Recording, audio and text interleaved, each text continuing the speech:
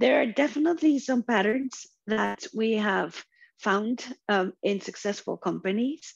I personally believe that the team and having a strong team is one of the most important things we look for. But it's hard to quantify that, right? It's hard to say, well, what makes a good team? And we can talk more about that later. But I do think that, for me, teams, the number one thing, it needs to be something unique. It needs to be something that is protected against others that maybe want to copy it. So whether that is something that's a trade secret or something that's protected by IP, that's something that we really like to see. We also like to see that it is a company that is answering a problem and not a technology in search of a problem. And I think this one is the number one reason why most startups fail, is that they have a great idea, but they are not solving a problem. It's more of a nice to have than a must have. If you are solving a problem, people will pay for your product.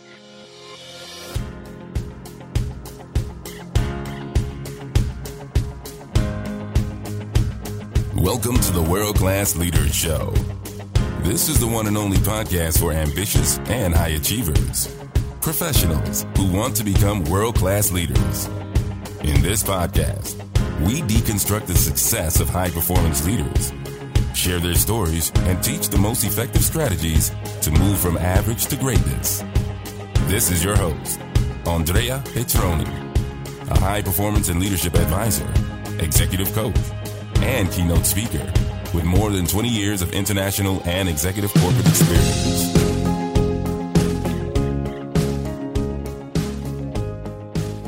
Welcome back to a new episode of the World Class Leaders Show. And today I'm really excited to have with me someone that has the same name. So Andrea Course. And Andrea works for Shell Ventures as venture principal, where she invested in innovative start and scale-up companies that accelerate the energy transition, focusing in the areas of machine learning, AI, robotics, and decarbonizations. Currently, Andrea sits on the board of Innovats, a digital energy platform.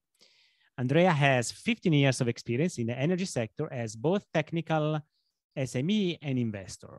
Prior to joining Shell, Andrea worked as venture principal at Schlumberger Technology Investments. In addition, she's a speaker and gender equality advocate who supports minority-owned startups as founder and managing partner for Course Investments, as well as an advisory board member of the Business Angel Minority Association, BAMA. She holds a degree in engineering physics from the University of Central Oklahoma, and Master of Science from the University of Oklahoma in Aerospace Engineering, and an executive MBA from the University of Houston. That's super interesting. Welcome to the show, Andrea. Thank you so much for having me. And I apologize. My voice is funny. I'm just going through what I hope is just a cold. I normally don't sound like this. That's fine. No worries at all. We're looking for your ideas, first of all. So voice is less important. Imagine I sound really nice. Exactly right. So Andrea, would you like to explain a little bit more about, first of all, who you are, what's your story, and then we'll go a little bit into the topic. Absolutely. So, you did a really good job with the bio, and I will not bore you with that again. But I'll give you the story behind it, right? Yes. So I'm originally from Colombia in South America. My dream was always to become an astronaut. So that's why I decided to do physics and aerospace engineering. And I moved to Houston because I thought that was the right thing to do. To my surprise, after I graduated with my master's, I found out that because I was not a US citizen or a permanent resident, I could not get a job anywhere in the aerospace industry. Oh, wow. So it was a bit of a shock after spending, 8 years of my life trying to follow my dreams. But fortunately, things always happen for a reason. And I ended up working in the energy space. So my very first job was as a subsea engineer. So I was designing equipment for production in subsea fields. I got to go offshore. I got to work with robots. I got to design equipment for very harsh environments. So not quite aerospace, not quite sending stuff, into outer space, but it wasn't that that different. Instead of going up, we were going down. Yeah, down the hole. And and it's actually an industry that has given me a lot. I consider myself an environmentalist, so I love the fact that I am where I am and I can make a difference. After working as an engineer for a few years, I moved into engineering, research, new technology development, and that led to startups, right? Innovation. Mm-hmm. Where do you get innovation? Especially working for a big company, you tend to go outside. And then that's when I decided to get my MBA. And as soon as I finished, I was lucky enough to get a job doing ventures for Schlumberger. And I've been doing ventures ever since. And we can get more into the details of that later on. Yeah, that's amazing. And such incredible stories. A lot of sliding doors, I think, that what really happened to you, which is quite normal, I think, now for the number of opportunities also that, we come across during our career, right? And I've been in your industry, in the same industries for so many years. So I understand, how things might move very quickly and most of the time unexpectedly as well. So I get where you're coming from. So Andrea, tell us a bit more about what you do now. So what is really Shell Ventures and why it has been created? So Shell Ventures is the venture capital arm for Shell. It was actually started back in 1998. It was one of the very first corporate venturing arms in the energy industry. And the whole idea is to look for opportunities to invest. We normally do minority investments into companies that are, startups scaling up. We do growth funds. We tend to really bring more than just a check, mm-hmm. right? So the whole idea of having a corporate investor is to have a strategic partner. So we invest in mainly 3 verticals. So what Shell Ventures invests in is what we call resources and environment, which covers decarbonization, not only of our products and processes, but our customers and where our products go. So as you know, Shell has a net zero goal by 2050, not only scope 1 and scope 2, but also scope 3. So that means we need to look for technologies that can help decarbonize sectors such as aviation, construction, chemicals, you name it. We do have a pretty broad mandate, but we are looking for ways to reduce the carbon footprint of ourselves and our customers. Awesome. The second vertical is power and heat. So on the power and heat, we look at things like wind and solar, energy storage, energy grid management. And the last vertical is future of mobility. So that covers the mobility systems of the future. What are they going to look like? What are the retail stations going to look like in the next 30 to 40 years? And what do we need to do today to remain relevant? Yeah, that's fascinating because I'm quite involved in these areas in my own practice.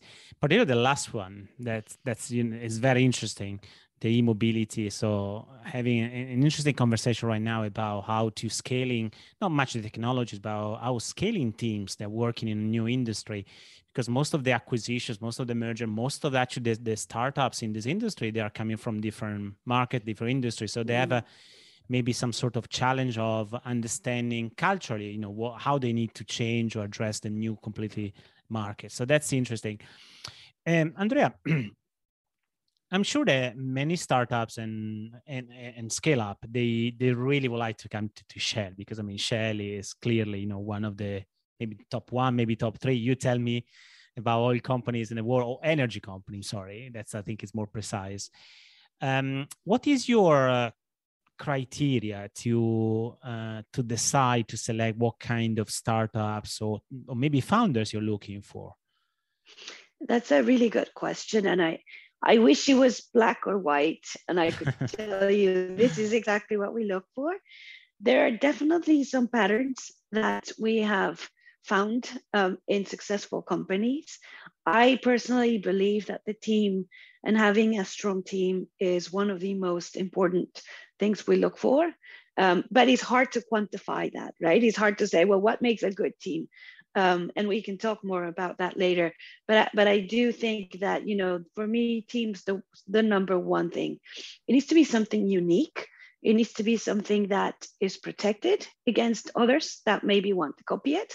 So whether that is something that's a trade secret or something that's protected by IP, that's something that we really like to see. We also like to see that it is a company that is answering a problem and not a technology in search of a problem. And I think this one is the number one reason why most startups fail, is that they have a great idea, but they are not solving a problem. It's more of a nice to have than a must have. If you are solving a problem, people will pay for your product and you will get customers and you will have traction. So that's kind of like the other things we look for is, that sales backlog, that commercial traction. And of course, we want to make sure that the companies we're investing in have a strong capitalization table with other really good investors. So we have a very broad network of investors, and we like to co-invest even with our competitors, because in some cases it actually makes our risk lower, and then the success probabilities of the company is a lot higher. And by the way, that's quite normal anyway between oil or energy companies, right? So, we come, both of us, from the upstream world, where it's quite normal to make partnership and joint ventures between organizations, when there is a field, when there are opportunities. So that's quite aligned, I think, with the normal way how this industry has evolved over time.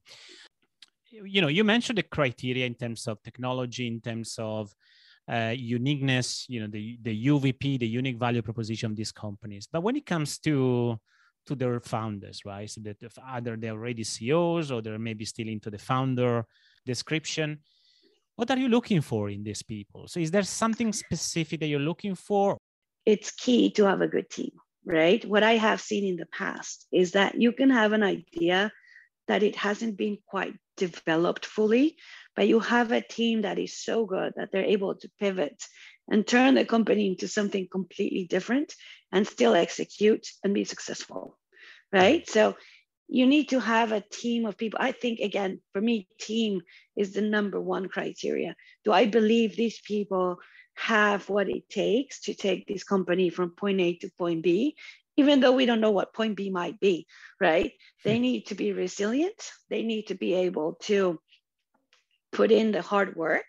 They need to be able to execute in very extreme conditions. So I have a huge, huge respect for founders and CEOs. You mentioned second founders or repeat founders.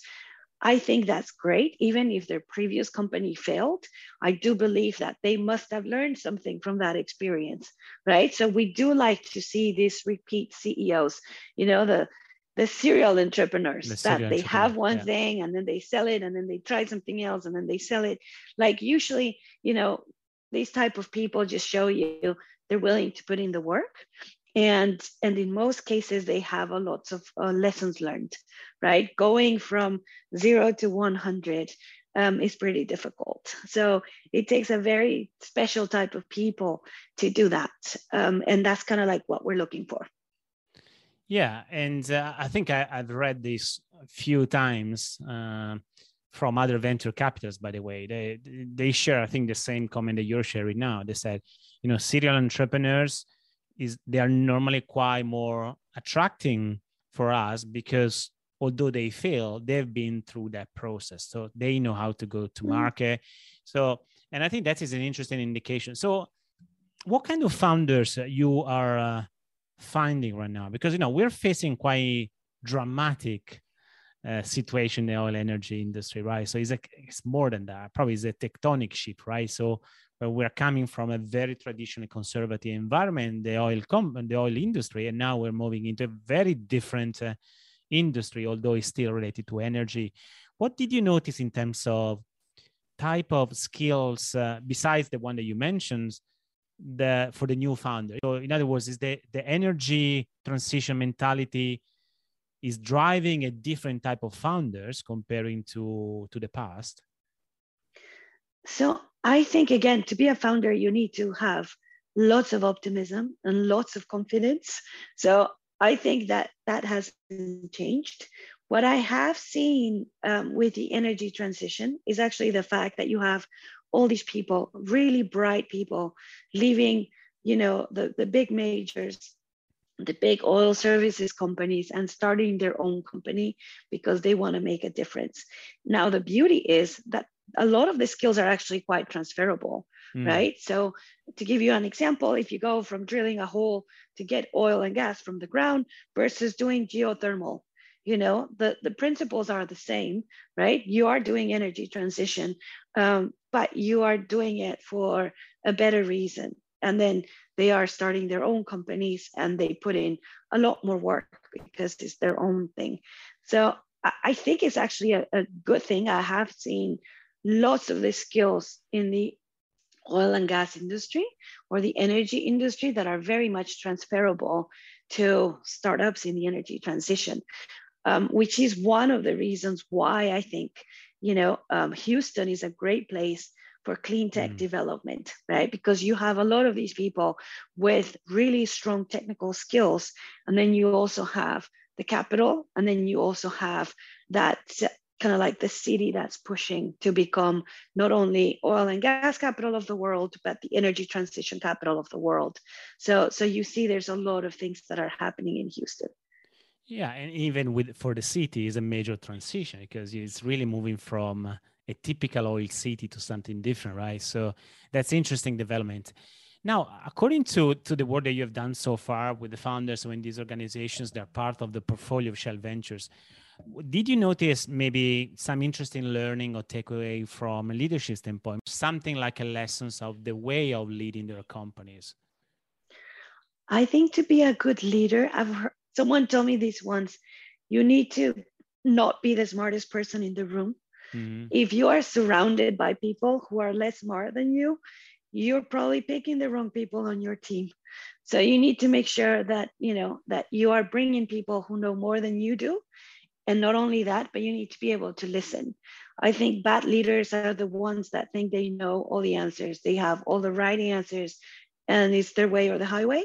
And they suffer in the long run because 5 brains think way more than just one, no matter how smart you are. So always surround yourself with people that are smarter than you. I think picking the right people to be by your side and listening to them, it's crucial for the success of the company. Know what your strengths are, but also know what your weaknesses are. And then bring people that can complement that. So you have a really, really strong team.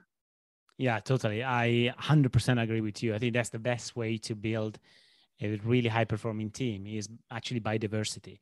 So having different people, as you say, maybe smarter than you, but also that brings to the table different set of expertise, knowledge, skills, as well as personalities. Because personality have a big impact on the team formation. There are many books that say, what is going to be the best team, and the best team is essentially a combination of all of these different things because the cross-pollination it's easier, right? I'm so glad you mentioned diversity because I do think that that is one of the main things that is missing from our industry, not only the energy industry, but the VC industry. And it has been proven time and time again that diverse teams have better results. And it's not only diversity of gender, it's diversity of backgrounds, diversity of age, diversity of race. So you can actually make better decisions because you have more voices in the room. If you have 5 people that look exactly like you probably just have the same opinion on everything. So it's not a good decision-making process as it would be if you did have a diverse team. Does it mean that you are maybe welcoming more diversity as well in the startups and scale up they're approaching Shell? Is something that you notice too? It's something we're trying really hard to work on. If you look at the numbers from 2021, the amount of money that went to female investors is less than 2% out of all the capital that was invested, which I think is an outrageous number. Yes. Because there are many smart, capable women founders. That's one of the reasons why I personally decided to start something on the side where I only do angel investments into minority-led companies, whether it's African Americans or Hispanics or females, because what happens is at the early stages, right, when you need family and friends to help you with your ideas, these people normally don't have that luxury, right? They don't have somebody that will say, oh, here you go, I'll give you 50 grand. So it's how do we get, more people founded, and then how do we get more people that are diverse writing those checks? Because there are a lot of people that are actually accredited investors and they don't realize that they are, and they could be investing in startups rather than investing in the stock market, for example. Yeah, totally.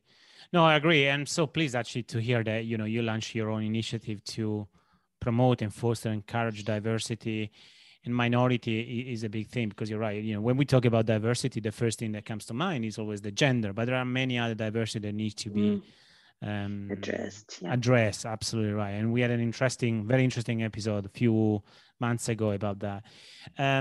All right, Andrea, I would like to ask you one thing about the integration in the corporate venture fund. So what do you think are the real expectations of the funders when they're approaching you? I mean, of course, you said clearly there is a branding element, there is a financial investment element, but what else do you think the funders are looking for when they're coming to you? Some cases they're looking for a customer rather than an investor, which, it's easy to make that mistake. Yes. I think that the second biggest mistake I see is when founders come to us with oil and gas companies, or maybe, the newest drill bit. We don't invest any longer in oil and gas, pure oil and gas, unless it's something that can really move the needle in the energy transition.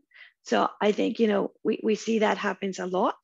But I would say, it's more than just the brand. I think the Shell brand is massive around the world. We have the scale, we have the market, we can help our companies, deploy in countries that maybe they haven't deployed before. And we actually have a team of people within Shell Ventures that their main focus is implementation. So it means deployment. They're talking to our business stakeholders 24/7 to ensure how do we, even before we make an investment, how does this technology work for you? What can we do to work together with this portfolio company? And I think that's what makes Shell Ventures a bit special, because we do have that implementation team that is working around the clock to get these companies, help from Shell, whether it is marketing, whether it is, with hiring, whether it is with scaling, and we bring all of that with us. It's not just a check. We are very much involved in the process. So when we invest in a company, we take board seats. We like to see the companies, grow and have a successful exit, as any investor would, right? But a lot of people think, oh, because it's Shell, they're just going to give us the money and go away. I'm sorry, that's not what happens. That's serious business, right? So they're doing something serious here. Yeah, because I mean, your point precedes my next question, actually, because one of the question was, how are you helping them then after they become part of the family, right, of the Shell Ventures? Because I think one of the concern I heard in the past was maybe of course not related to Shell, but in general when it comes to corporate venture founding, is the fact that, okay, they open the doors to us, but then it's difficult then to get visibility, to maybe roll out our technology, our initiative, because the organization is either still too conservative or maybe too busy on many other priorities. They don't give enough time to us. Is it kind of a challenge that sometimes you feel might exist? Absolutely. So as much as I would like to tell you it's smooth sailing, we invest and then we deploy, that's not how it normally works.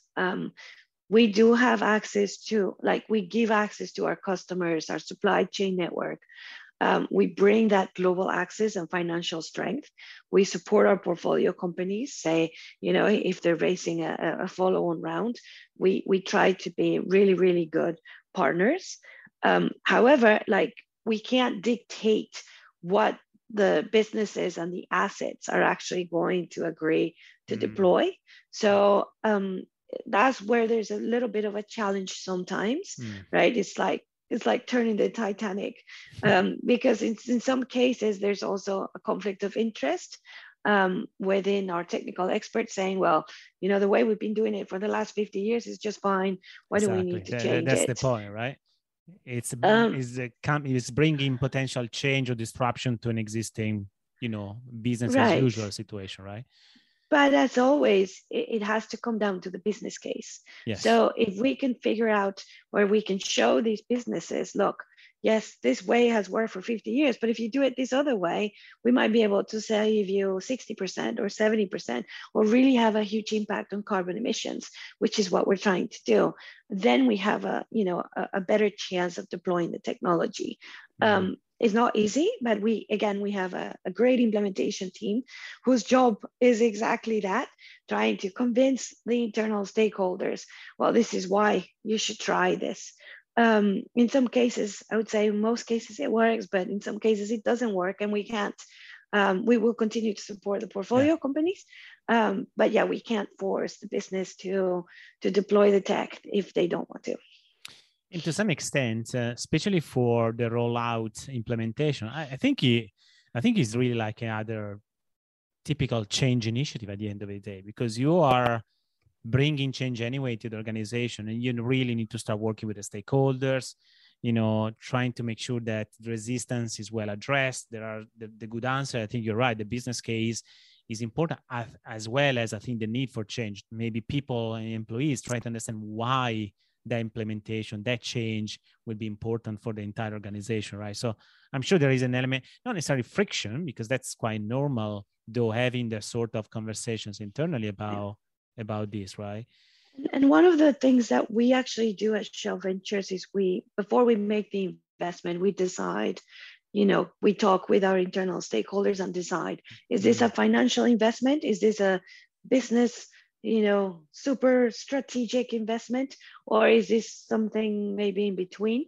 And based on that answer, then we decide how much time and effort to put into this implementation, right? So if we're just making an investment because we as Shell Ventures think it's in a strategic space, but the business might not be ready, we go ahead and invest without the business and without hopefully promising to the startup that we will deploy it within Shell, but we will do our best. But if it is a business kind of funded, supported investment, then we have to have that implementation plan before we even write the check. Yeah. I think what I love about what you said is that you clarify expectations since the get-going, since the first day with the founders. At least that's my understanding. And I think that's great because, as always, when there is kind of a merge, acquisition, or investment, one of the major reasons why this relationship they don't work is because they actually started without having clear understanding what was success meant for both parties, right? So clarify expectation, I think it's super important. So I love what you said. It's critical. Now, discuss about implementation and you have the full team, but also you mentioned at the beginning, one of the reasons why the venture was built was really to drive innovation into the market, and not just for the organization, of course.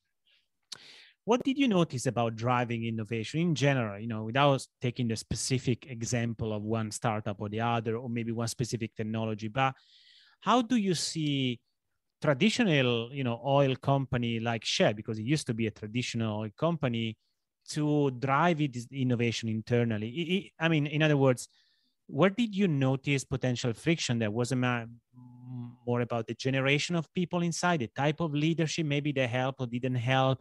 What did you notice about driving innovation in a large and historical organization like Shell? Yeah, I think every organization and human beings in general, right, they're afraid of change. So when you're talking about innovation and changing the way that for something completely new, there's always that kind of like that risk aversion. Our Yes. industry is known for being very risk averse, Mm. and with good reason, right? We can't afford to have another Macondo, right? So you Of don't course. want to try something new unless it's absolutely necessary and beneficial. So I think it's not only our industry, but I do feel like, the energy industry in general, it's a little bit more risk averse than other industries because of the high cost to pay if something doesn't work out, Totally. right? Totally. It's not like Silicon Valley when they come up with an app, the app doesn't work. Well, they lost a lot of money. That's it, right? If we try something new and it doesn't work, it's a bad day in the office for a lot of people. So I think that's something that we have to deal with, and we have learned, baby steps are better, but at the same time, sometimes you just need to take a risk, maybe in a smaller pilot. You need to try the tech, in a smaller asset before you deploy it to the full field. But yeah, I think that we have definitely learned throughout the years. It still makes us move a bit slower than a normal VC firm, because we have to go through all these things, right? We are a very safety conscious company, Mm. and we need to make sure that we check all those boxes, right? So getting an investment from Shell might be very different to getting an investment from BlackRock, because we're looking at, okay, do you have HSSE procedures in place? What are you going to do about ethics and compliance? We need to make sure that the companies we're investing in are operating to the level of safety that Yeah. Shell operates in. Yeah, I love that. And I think that is one of the most misunderstood things in these industries. For those people, they don't work in an oil energy industry. Most of them, they believe that driving innovation, bringing new technologies is difficult because leaders are reluctant. No, the reality is the main reason is because this industry has been built on safety,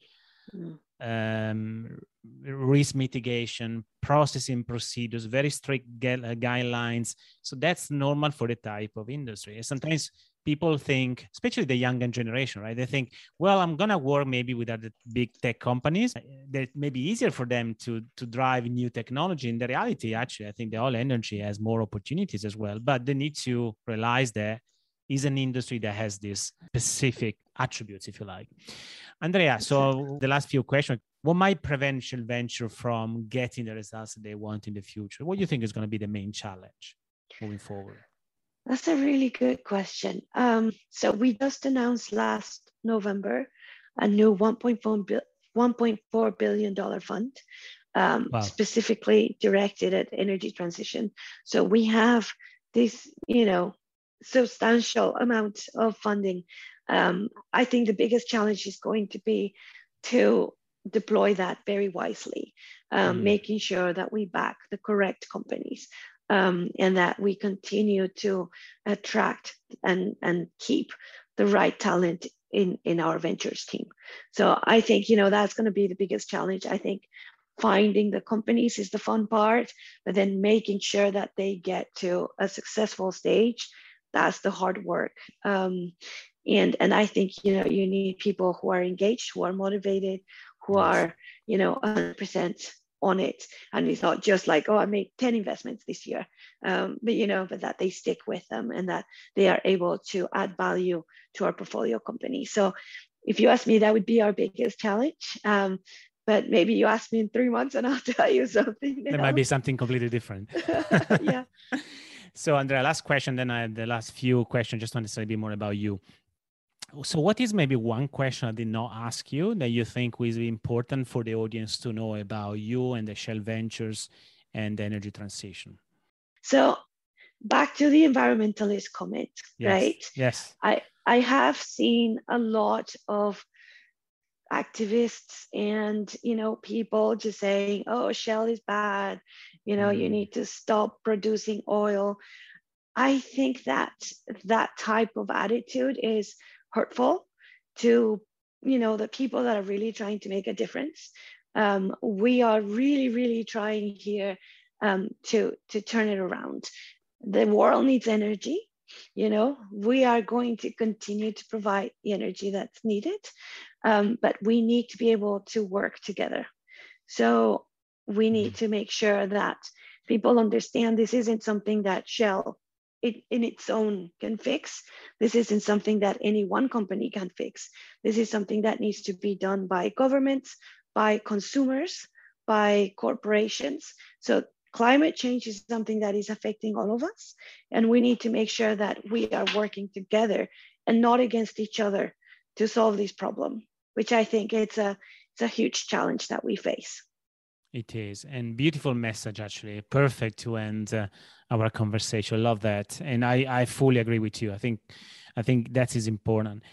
All right, so Andrea, so last 4 questions, really just a quick answer from you, because I'm curious. So, what is maybe one big lesson that you really learned through your career so far? 2 lessons. I think, as I mentioned before, everything happens for a reason. It's easy to get disappointed when things don't go your way, especially after you've worked really, really hard on something and it doesn't happen. It's very easy to get, disgruntled and like defeated. But if you think about all those occasions in the past and what happened afterwards, things always turn out for the best. And then the second thing is, you need to be able to pivot based on that, right? Like you can't just stay stuck in one thing, right? You need to be willing to change. You need to be willing to fail, but fail quickly and move on, learn from your mistakes and keep going, because that's how life is. It's never going to be a perfect road where everything is magical and everything works out. Oh no, life is a roller coaster. So in that perspective, you are 100%. And by the way, the pivoting is perfect for the kind of conversation we've been having so far, talking about startup. On the other hand, is there anything that you would have maybe done differently in your career, looking back? So I think probably I know it's going to sound bad, but I don't think so. Because if I hadn't made those mistakes, I wouldn't be where I am. Yes. So I think, again, back to everything happens for a reason. Have I done bad things or things that I'm like, oh, I wish I hadn't done that? Absolutely. But if I hadn't done those things, I wouldn't be where I am today. So I think, life happens the way it needs to happen. You just have to take it and learn from it and move on. No, I agree. And by the way, you are not the first or the only one saying this, answering this question by saying, no, nothing. I don't want to change anything, because life is a result of all the experience that we have so that's why that's important, because we learn from that, especially if we learn from them. So love that. In terms of performance, you had a brilliant career. So is there any specific moment in your career, or maybe before, when you had your best performance ever? When you have that feeling that everything is really working well, no? Maybe it's not forever, but there are some moments, right? Do you remember what happened? What was in place at the time to allow you to get to that level of performance? So I'm going to sound repetitive, but I'm going to go back to my previous answer about team and surrounding yourself with a really good group of people. So for me, my job is more than my job. It's my life. I spend more time at work than I do with my kids. So it's really making sure that you're surrounded by people who are not looking at you as an idol, but really helping you grow, and that you are surrounded by people that are helping you learn. So I work at my best, like I perform my best when I'm learning, whether, I'm learning about a topic or I'm just learning about a person. So, I've had really good teams, deal teams, where everybody's just kind of like, their mind is aligned and in the right place, and we all want the same thing. And then once you do it, it's amazing, right? Because you can human beings are amazing at putting stuff together when you bring a few brains together. So for me, that's, having the right team, having the right people surrounding you, making sure that you're not surrounded by people that bring you down or by people that don't add any value. Love that. Yes, I agree. Again, 100%. We are so much aligned. So let's see whether we are not aligned on the last question. So maybe what is one book that really made an impact on your life or maybe on your career? Yes. So it's a book. I can't remember the name of the author off the top of my head, but the title is Brave, Not Perfect. And it's a book I recommend anyone to read. It focuses on the gender differences between females and males, and how even at an early age, we teach our females to be perfect rather than brave, and how that has consequences later on in life. And for me, just thinking, I'm constantly in my head thinking, you need to be brave, not perfect. You need to be brave, not perfect. That's why I'm doing this, even though I have no voice. It's like, I'm not perfect. I'm imperfect in so many ways. But I do it because it's something that I really wanted to do. So it's a great book, especially, if you have kids, if you are surrounded by females at work. It's a really, really eye-opening book of again, I forgot her name, but she's the CEO of Girls Who Code in the US. And she started that because when you're coding, you're failing. So it's not be afraid of failure, fail, but fail fast, get up, keep going. And I think that's a message that really resonated with me. That's a wonderful suggestion, because I'm not aware about that book. So that's amazing, because that's what we want to do, is bringing more ideas to the audience. And we'll put anyway the book in the show notes so people that can have a look at it. Perfect. That's amazing. Andrea, where people should go if they want to be in touch with you, understand more what you do, or maybe connect for other reasons? What is the best platform? So LinkedIn is one. If you want to connect with me directly, our Shell Ventures website also has information on all the people that work at Shell Ventures. There are many more people in Shell Ventures that are way smarter than I am. So make sure to reach out to them. There's tons of information about our portfolio companies, the type of companies we invest in, our investment theses. So if you are looking for, Shell to make an investment, I would definitely recommend go to the website, and always, feel free to reach out. Amazing. Andrea, thank you so much for your time today. I love the conversation, and actually thank you even more again, because you don't feel well today. So I really appreciate that you spend the time with me today. My pleasure. As this is a very interesting topic, I really would like to hear from you, understanding what you think about this. So please send me any comments either on LinkedIn, or you can send me via email at andrea@andreapetrone.com. You can find anyway these links on the show notes. And by the way, if you like what we shared, I strongly recommend actually to leave a review, because, as a podcaster, we live with reviews. So the only way for our episode and our podcast to grow is by having positive reviews. So I appreciate that. And also sharing with your friends and colleagues if you think they might be interested. And final note, I normally summarize the findings of each episode, even the ones with the guest, on my website, and I write every Thursday a very interesting short summary about what we share. So if you don't want to miss that and you prefer reading, I strongly recommend going to my website, www.andreapetrone.com/blog. You can subscribe there. I'm not sending any sales thing, it's just big, good insights of my experience with the podcast and my work with clients. So thank you so much for listening to this episode, and I look forward to see you next time.